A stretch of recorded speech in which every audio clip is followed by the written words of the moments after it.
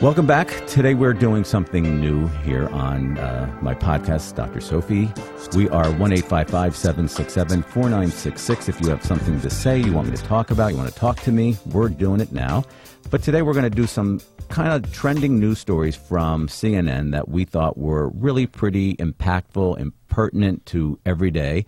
People had a lot of opinions on their website, some on mine, and I want to discuss these. From my point of view, I want to hear what you guys think. And I just think that these are real issues that have so many different layers that if we don't start to talk about them in different ways, we're not really going to address them and get them eradicated or away from the places where they need to be, which are dangerous for our children and our families. So I want to introduce my producer, Doug, who's going to talk about some of the things we found on the CNN website to be able to talk about it, get opinions, and just discuss these issues. Douglas? I think we've all been reading about the Jerry Sandusky trial a little bit too much for the past 11 months, but last November he was arrested on charges that he preyed on young boys he met through the Second Mile charity. In June, he was convicted on 45 counts involving 10 young victims, and this week he was finally sentenced to 30 to 60 years in prison. Right. Now, a lot of people, he's 68 years old, he'll probably, 30, that's 98, he'll probably spend the rest of his life in prison. Yes. But a lot of people on websites have actually been commenting that they don't think this sentence is severe enough. Well, I mean, I guess I would wonder, well, what do they think is severe? They want the man put to death? I think they really want a message sent here, and that's actually sort of a follow-up I'd have of, do you think it's right to send a message through a sentence to somebody? Absolutely. I definitely think that a sentence is really oftentimes the only way that people are going to be able to feel the impact of their behavior. I mean, this guy is 68 years old, so the potential chance for him to change is there, but it's not really going to probably impact his life on any major level. Maybe when he sees his grandchildren, maybe when he sees his family, that's where a change would show. But I mean, the rehabilitation process in somebody like this, especially in incarceration, is very limited. So the only way to make the impact is the number of the years or the potential of a death threat. One of the more despicable things about this entire case is that Jerry Sandusky has never apologized. In fact, he actually wrote letters to the judge where he called the boys that he sexually assaulted ungrateful liars. He tried to shift the blame to them, pointing out that the boys came from unstable homes. And that's a really good point, because the issue is that nobody understands the real pathology behind a perpetrator like this. They see this guy who seems like he's got himself together, but he really doesn't, because he's sick. He doesn't look sick, but he acts sick. And a perpetrator is oftentimes in a suit and tie and carrying a briefcase. And that makes people not understand the depth of the illness. And then how did this happen with this? So there's something akin to a mental illness going on here. Totally. I mean, a victim, a perpetrator, all of that stuff. Many perpetrators, people who prey on people in this way, were victims themselves who never got treatment. There's lots of incestual stuff that goes on in families because of this, and there's the beat goes on of abuse, of sex abuse, because people don't get treatment after they've been victimized, and they then play it out and become disturbed over that process, and then they never work it out. Does that mean every victim is a perpetrator? No. But when you see people who have gone to this extent with their behavior, it's because they've had some horrific trauma earlier on in their life that never got treated, and the genetics of mental health within their own families. And the convergence of those two things is why you see such a egregious kind of behavior. It seems like there is a stigma. But I just want to go back, though, and that's why you're not going to get an apology. That's why you're not going to get remorse, and you're not going to see somebody who has empathy and sympathy, because that's part of the pathology. They lack those things. So they don't see that. They just see ungrateful kids who were given an opportunity to have a camp or do whatever they got from me, and what they gave me back or I took from them, that was expected. There's no empathy. There's no sympathy, but that's the pathology. So there is no apology. When the apology comes, that's when the pathology has been healed. Interesting. There seems to be a stigma associated with behavior like this that's possibly worse than almost anything else you can possibly do in our society today. Absolutely. So my question would be, for people who are having urges maybe to do something similar to what he did, to what Jerry Sandusky did, is it seems almost impossible to turn to anyone in that situation, because when you tell them this, it's not like having alcoholism. That's something, oh, we want to help you. We want to get you into a clinic, get you help. When you tell people like this, I think their first reaction is to be very scared of what you're telling them. What can people that may be having thoughts like this, what can they do? Who can they turn to? Well, I mean, yeah, it is very scary, and it's very scary to hear that, and people are going to run, and should I call the police? Do I have to protect my child? But the bottom line is there are places to go where you're safe to say that and get the help before you act on that kind of stuff. So there are a lot of places to go. Any mental health professional you go to and you disclose this kind of stuff, if you haven't done anything, is going to lead you to a place where you're going to get the right treatment. If you've done something, then that's really something you have to own and deal with, because that's also part of your treatment and getting better. I know a lot of times these professionals, if you say something, a certain something that is of grave concern to them, it is their obligation to tell someone else. It's not just grave concern. It's if you are endangering yourself or others. So if you haven't acted, but you have the thoughts or the feelings, now's the time to get some help and you go out and get it. But if you've acted, then you're going to have to own that. Okay. What can I mean? The victim of this crime were young boys. What can young boys and girls who find themselves in situations that may be somewhat similar to this, like, what can they take from this situation to help them? You mean young boys or girls that are victims that are victims, or find themselves in a situation where it might be heading that way? Well, they need to reach to an adult that they feel safe with. Anybody they feel safe with, whether it's the priest or a religious person or a teacher or a mentor or a coach or a father or a parent, somebody they feel safe with that they can tell and disclose will then lead them to a place of getting help and getting healed. Because also for these young kids that are maybe in these situations that are starting to circle this kind of behavior, it's not about saving the perpetrator and not getting somebody in trouble. It's about getting yourself help before you end up in a place that you're going to really regret. Yeah, I think that's important. I think a lot of people sort of feel bad for what they're going to do, but you can't. You really can't. You cannot feel bad. You cannot give a perpetrator a heads up. You cannot worry about getting them help so they don't hurt you. The bottom line is stop the hurt from yourself. How could parents who have seen this happen, how could they address this situation with their children? Well, if they've seen something going on, you mean? Not if they've seen something, but just maybe they've read about this case. They want their child to be aware of this, but it's kind of a sensitive topic. They don't want to... Never make it sensitive. I mean, it is sensitive. I get that. But the bottom line is you've got to be honest with your kids. Stranger danger. There's tons of programs out there to look up on the internet to be able to give you the tools to be able to talk appropriately and safely to your child about alerting them to all the red flags of this kind of behavior. All right. I think that was really helpful. Thank you. You're welcome. Our next story is from China, where an autistic child was beaten, and it has provoked at his daycare, and it has provoked a lot of outrage through China and actually throughout the world too. The video footage shows a 4-year-old girl with autism being manhandled and beaten by a female assistant at a children's rehabilitation center. The CNN article reports that the girl apparently collapsed and lost consciousness as other adults looked on passively. She was rushed to the hospital for emergency treatment. The child has since undergone surgery and is slowly recovering. Media outlets have reported that the assistant has been charged with assault and battery, but CNN has been unable to verify this yet. So on a Chinese Twitter-like service, a user commented, this kind of behavior should be charged with intentional homicide. Autistic kids are extra vulnerable because they are unable to independently control their behavior. Right. Do you agree with this? Totally. I mean, I understand that. I'm sure that these adults who acted inappropriately and lost control may have felt provoked by this boy or girl's behavior, this child's behavior, but there's no excuse. I mean, if you're treating these children or they're admitted into your daycare, you know they have a diagnosis. You know what goes along with that diagnosis. If you are not capable to handle it, then you shouldn't be doing it. But to end up at points like this is way beyond. It's absolutely a crime. It would be wrong if this happened to any child. Absolutely. You think it is actually worse? When it's an autistic child? I think any child with any mental health issue is at a disadvantage to begin with.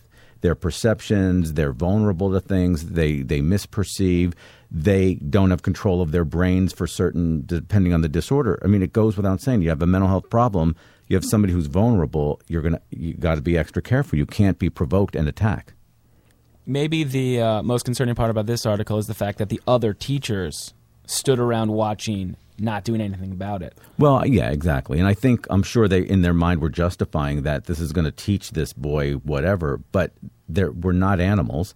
We don't beat each other, and we certainly don't take advantage of a vulnerable child who's got some issues and is depending on everything from these people. And the damage, emotional damage done of breaking trust and self-esteem and self-respect is just, it's going to take a long time to repair that in a child. Do you think this brings into question the qualifications of the teachers? Well, it brings into questioning the licensing of that facility if they do those things. And then what is the qualifications of these people who are the caretakers? If they're not educated to these disorders, they're going to be provoked. They're not going to understand them. But if they're educated, they should understand the meanings of these behaviors and be able to put them in the right context and not act like that. Parents spend so much time trying to choose the right daycare, trying to get their kids in. What should they take from this? Are there any warning signs? Well, I think the best thing to learn from anything, any bad thing that happens, we have to learn something from. And going forward, to learn from this, I would say any parent should look at where they're placing their child. Look at the licensing aspects of that place. Look at the education and the degrees or whatever of the people running it and who will be overseeing your child. And if your child has a diagnosed issue or some deficits or some needs or strengths, make sure those people are capable of knowing them and handling them and treating them and dealing with them. Don't put your child in a situation where their issues are going to provoke people and then your child is going to become victimized. Yeah, I mean, this wasn't even just a daycare with, children without mental illnesses and then this one child with mental illness. It was actually a rehabilitation center, right? Which I think makes it even worse because these They're teachers trained. Should have been trained Right. to deal with this exact Right. situation. Exactly. And no matter what extent this child had gone to, there are alternate ways to deal with this stuff. Yeah. All right. Our next article is sort of the feel-good of the bunch. Oh, good. Because these others were pretty tough, man. They're hurtful. A bullied teen was voted homecoming queen as a cruel joke. I think some people probably say, wait, she was voted homecoming queen. Isn't that a good thing? But it's sort of the fact that she's the butt of a joke that she's not in on, and everyone is kind of putting the spotlight on her, Right. and making fun of her almost like on a public stage. Right. The goal, it got so bad that she actually had thoughts of dropping out of school, even considered suicide. But at her sister's urging, she kept the title of homecoming queen. And she actually turned into a local hero. A Facebook page supporting her has 111,000 likes, which is a lot. And kids came from far and wide to support her at her homecoming football game, where she went on the field and was given her crown. And so, what can people who are bullied, who have these extreme thoughts, it got so bad for her that she considered dropping out of school, even Right. suicide. What should they be thinking about? What should they do? Where can they turn when something like that happens? She was lucky enough to have family there who helped her out, and it was this was kind of a public issue for her, so Right, people knew right. about it. But it's not that same way for other people. No, and I think it's important to know that if you're feeling this way or you feel you're bullied or backed into a corner, then you obviously reach to somebody that you trust, a teacher or somebody, but do your best to not cave into these things, because what this girl did was a huge strength for her and will define her and herself for the rest of her life, because she took something that became frightening and scary and turned it around into being a huge win for her. And what she also did was teach anyone who voted for her and tried to humiliate her into showing them that out of all of this, something great came, and humiliating and bullying somebody isn't really the right thing to do. It's not a safe thing to do, but you don't have to cave into it. The issue of you may not like me and want to make fun of me, but I like me, and that was really where the turn came for her. She had to get support to get to like her, and I like me, and if you don't like me, that's okay, because I'm moving forward and I'm not hiding. And it's huge messages that go across the world, and I think it's great. She said something really astute in this in an interview with her, and she said that she's learned that people care, maybe not about her necessarily because they don't know her, but about the situation. Right. And right. I think I think you would agree that's something that people can can take from this, even if you're getting bullied in a different way, even if it's on a smaller scale. People might not know about your plight, but people do not like bullying. They will stand behind you. You have people in your corner. People do not like overall victimization of someone who may be perceived as weaker or whatever. I think the good news is the majority of the people feel that they would stand up for somebody being victimized, and that's the message. And, reach out. That's only more proof to everyone that if you are being bullied, you reach out for support. It's there. People will support you because nobody really, at the end of the day, is okay with it. Why do you think, with bullying being in the news so much recently, it seems like, I don't know if you do you remember the news article a few months ago about the parent chaperone on the bus and the kids. I mean, that was there was a foundation that raised, I think, almost $1 million for her. Why do bullies, what is it about bullies? Why do they keep doing it? Well, because it's starting somewhere in their life. That bully is not being bullied at school. That bully is being emotionally or physically bullied at home or somewhere outside of that arena of school or their social setting. And they're bringing their anger into that. And they're looking for somebody weaker than them to dump on because they're weaker in that other situation and getting dumped on. That's the simple thing about bullying. It's not just a child who wakes up and doesn't like themselves. It is a child who is bullied in some shape or fashion. And they're perceived as weaker, and who's ever bullying them has taught them to go find somebody weak and bully. Because their anger has to go somewhere, and it goes down the hill. So if I see a bully and a victim of the bully, should I rush to the defense, to the aid of the bully because they're really the one that has the problems? Right. I mean, I think you should run to the aid of both people to separate it and make it clear. But each one of them has their own issues. The victim has to see themselves and strengthen the things that they may be not okay with that are perceived as weak. But that doesn't mean they are weak. They have to see where their role is in all of that. But the bully is really the guy or girl with the issue because they're angry and sad and been victimized somewhere that has never been dealt with. And that's why they look for the weakest link to go after. And so that has to be dealt with. And it's not okay to ever hit. It's not okay to bully. But sometimes bullies get beat up back by the victim because the victim gets fed up. And is that wrong? Yes. Physically, yes. But at a certain point, the weak do get strong. In this particular circumstance, she stayed on the prom committee. She stood up to the bullies. But what would you say to her for the next time in her life she will get bullied again? How do we know that? Everyone gets bullied at some point in their life. Well, if you allow it. And that's what she learned through all of this. That's the good news of this. She took something that was weak and negative and turned it around and showed the world that I have now mastered the ability in a big way to take something that felt awful and weak and painful to me and showed how I can turn that into a strength of mine. So that's the thing that you have to learn. So are you sort of saying that bullying is a two-way street? Someone has to be trying to bully you, but you also sort of have to let them bully you? Yeah, there's a spot where they're getting in. All right, so if they don't so bullying, it's not just the act, it's also the repercussions on you that you're letting it get to you. Right, you're not aware that it's coming at you that way because you're either a nice guy or a nice girl, you're vulnerable, you're open, but you have to then, that's a wake-up call to you. That there are those people out there that you do need to shut down immediately if you start to see them going there. So it's a red flag situation that's now taught to you. So you see it coming, shut it down. So if she takes this confidence that this situation has given her... And insight and red flag abilities to be able to shut these things down, nobody's going to bully her. She doesn't have to go to the other extreme and be shut down and be in somebody's face, but she'll be somewhere in the middle where she's able to see this stuff coming, shut it down, and put it back on them.